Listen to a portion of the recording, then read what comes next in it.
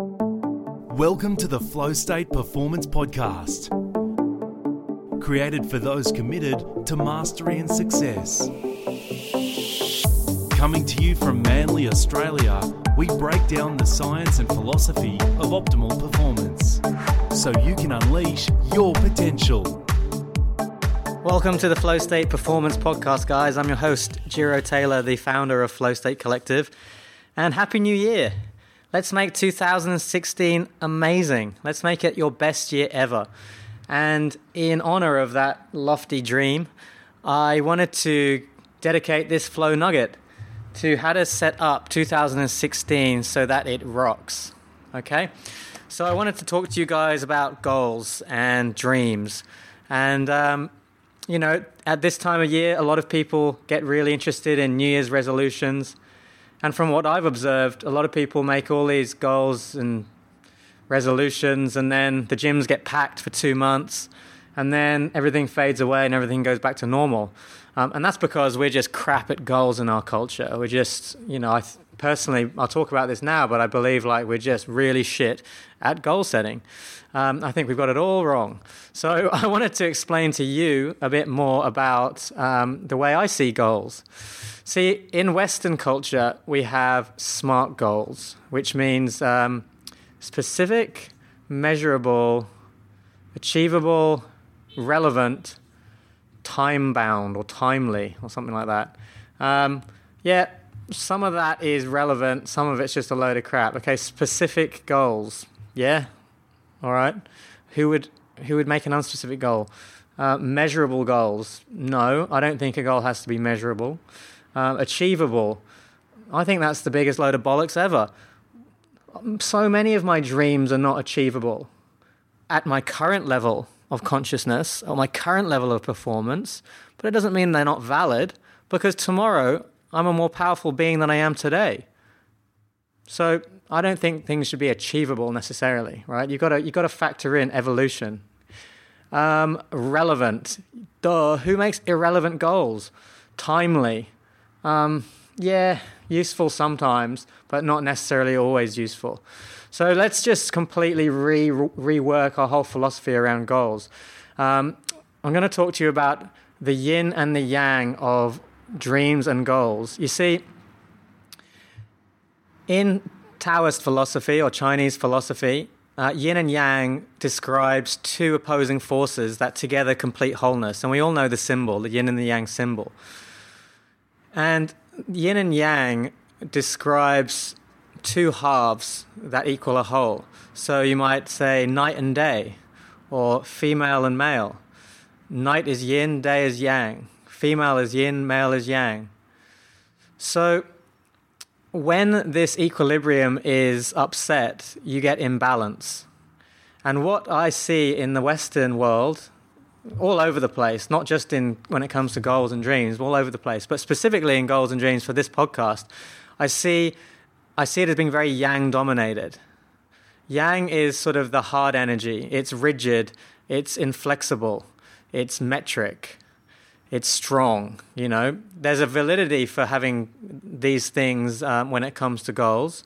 It's super effective for short-term objectives, but when you're setting up long-term goals and dreams, this yang energy is pretty useless, because yang energy alone sets you up for disillusionment and loss of confidence when you don't meet these metrics.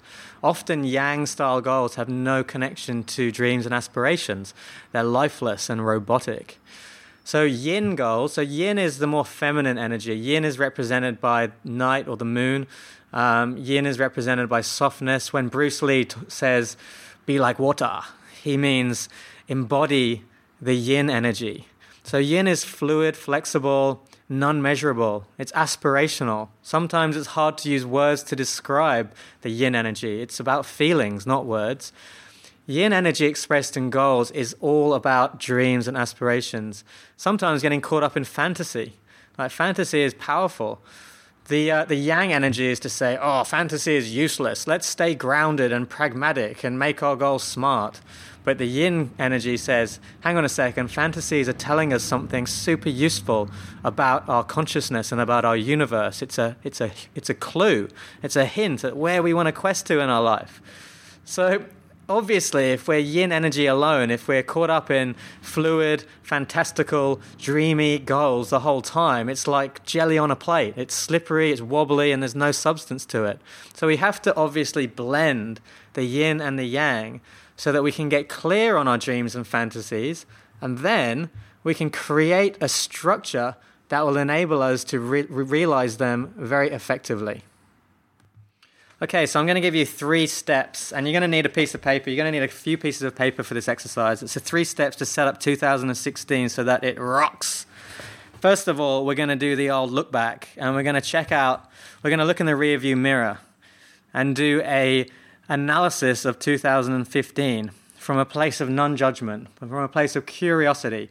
Imagine we're an observer, an alien that's just looking over your life. In 2015, what do they see? What happened? Like, try and remove the emotion from it. So get a piece of paper out, get your journal out, and I want you to write down the 3 highs and the 3 lows from 2015. What was awesome? What was not so awesome? And this is the most important step. Why? What are the lessons you learned from both? How did you grow from those highs? How did you grow from those lows? Okay, so that should give you a clearer idea of your year last year. And maybe there's stuff in that year that you wanna repeat. Maybe you went to some festival and it was just bloody awesome and you want to make sure you go there again. Maybe you developed a new habit which you want to carry on. Maybe you developed a habit you want to get rid of. Make a note of this stuff, guys. Step number 2.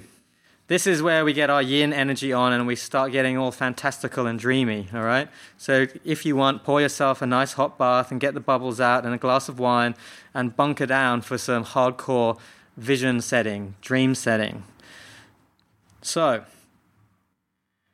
this is all about powerful questions. So we're going to get clear on your wildest dreams for 2016. And we want to dream big, guys. What's the bloody point in not dreaming big? For all those people out there who are like, oh, well, I really just want to have a weekend away in 2016. You're not thinking big enough. Like, think bigger. Think way bigger than the promotion. Think bigger than the new thing that you want to learn. Think change the world big, okay? Because by doing so, you're basically engaging a part of your consciousness. You're using your brain to project, and you're forcing yourself to think big, okay? So, with your pen and paper out, question number 1. What do you love about life? And this isn't a sort of thing where you ponder for an hour and then you write 1 or 2 things down. There's no wrong answers. This is 60 seconds, down on paper, 10 to 20 to 30 things you love about life. Go. Like, if it was me, it would be like maple syrup, tree houses, bacon, surfboards, friends, vans, camping, cuddles, plants. There's many, many more things, but basically it's just go, go, go, go, go. Circle the 10 things that you love most in life, okay? This is just you getting clear on your passions. Question number 2. If you had a magic wand, or if you were God, or if you were some superhero that had this particular power, and you could change 3 things about the world right now, what would you change? Again, no deep thought. You got 60 seconds. Write it down.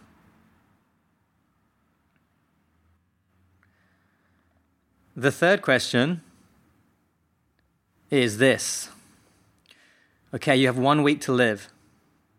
Just 1 week, 7 days, each with 24 hours in them. And then you die. 60 seconds to plan it out. Go. Well, I won't wait for you to do it. This is homework for you to do later on, guys.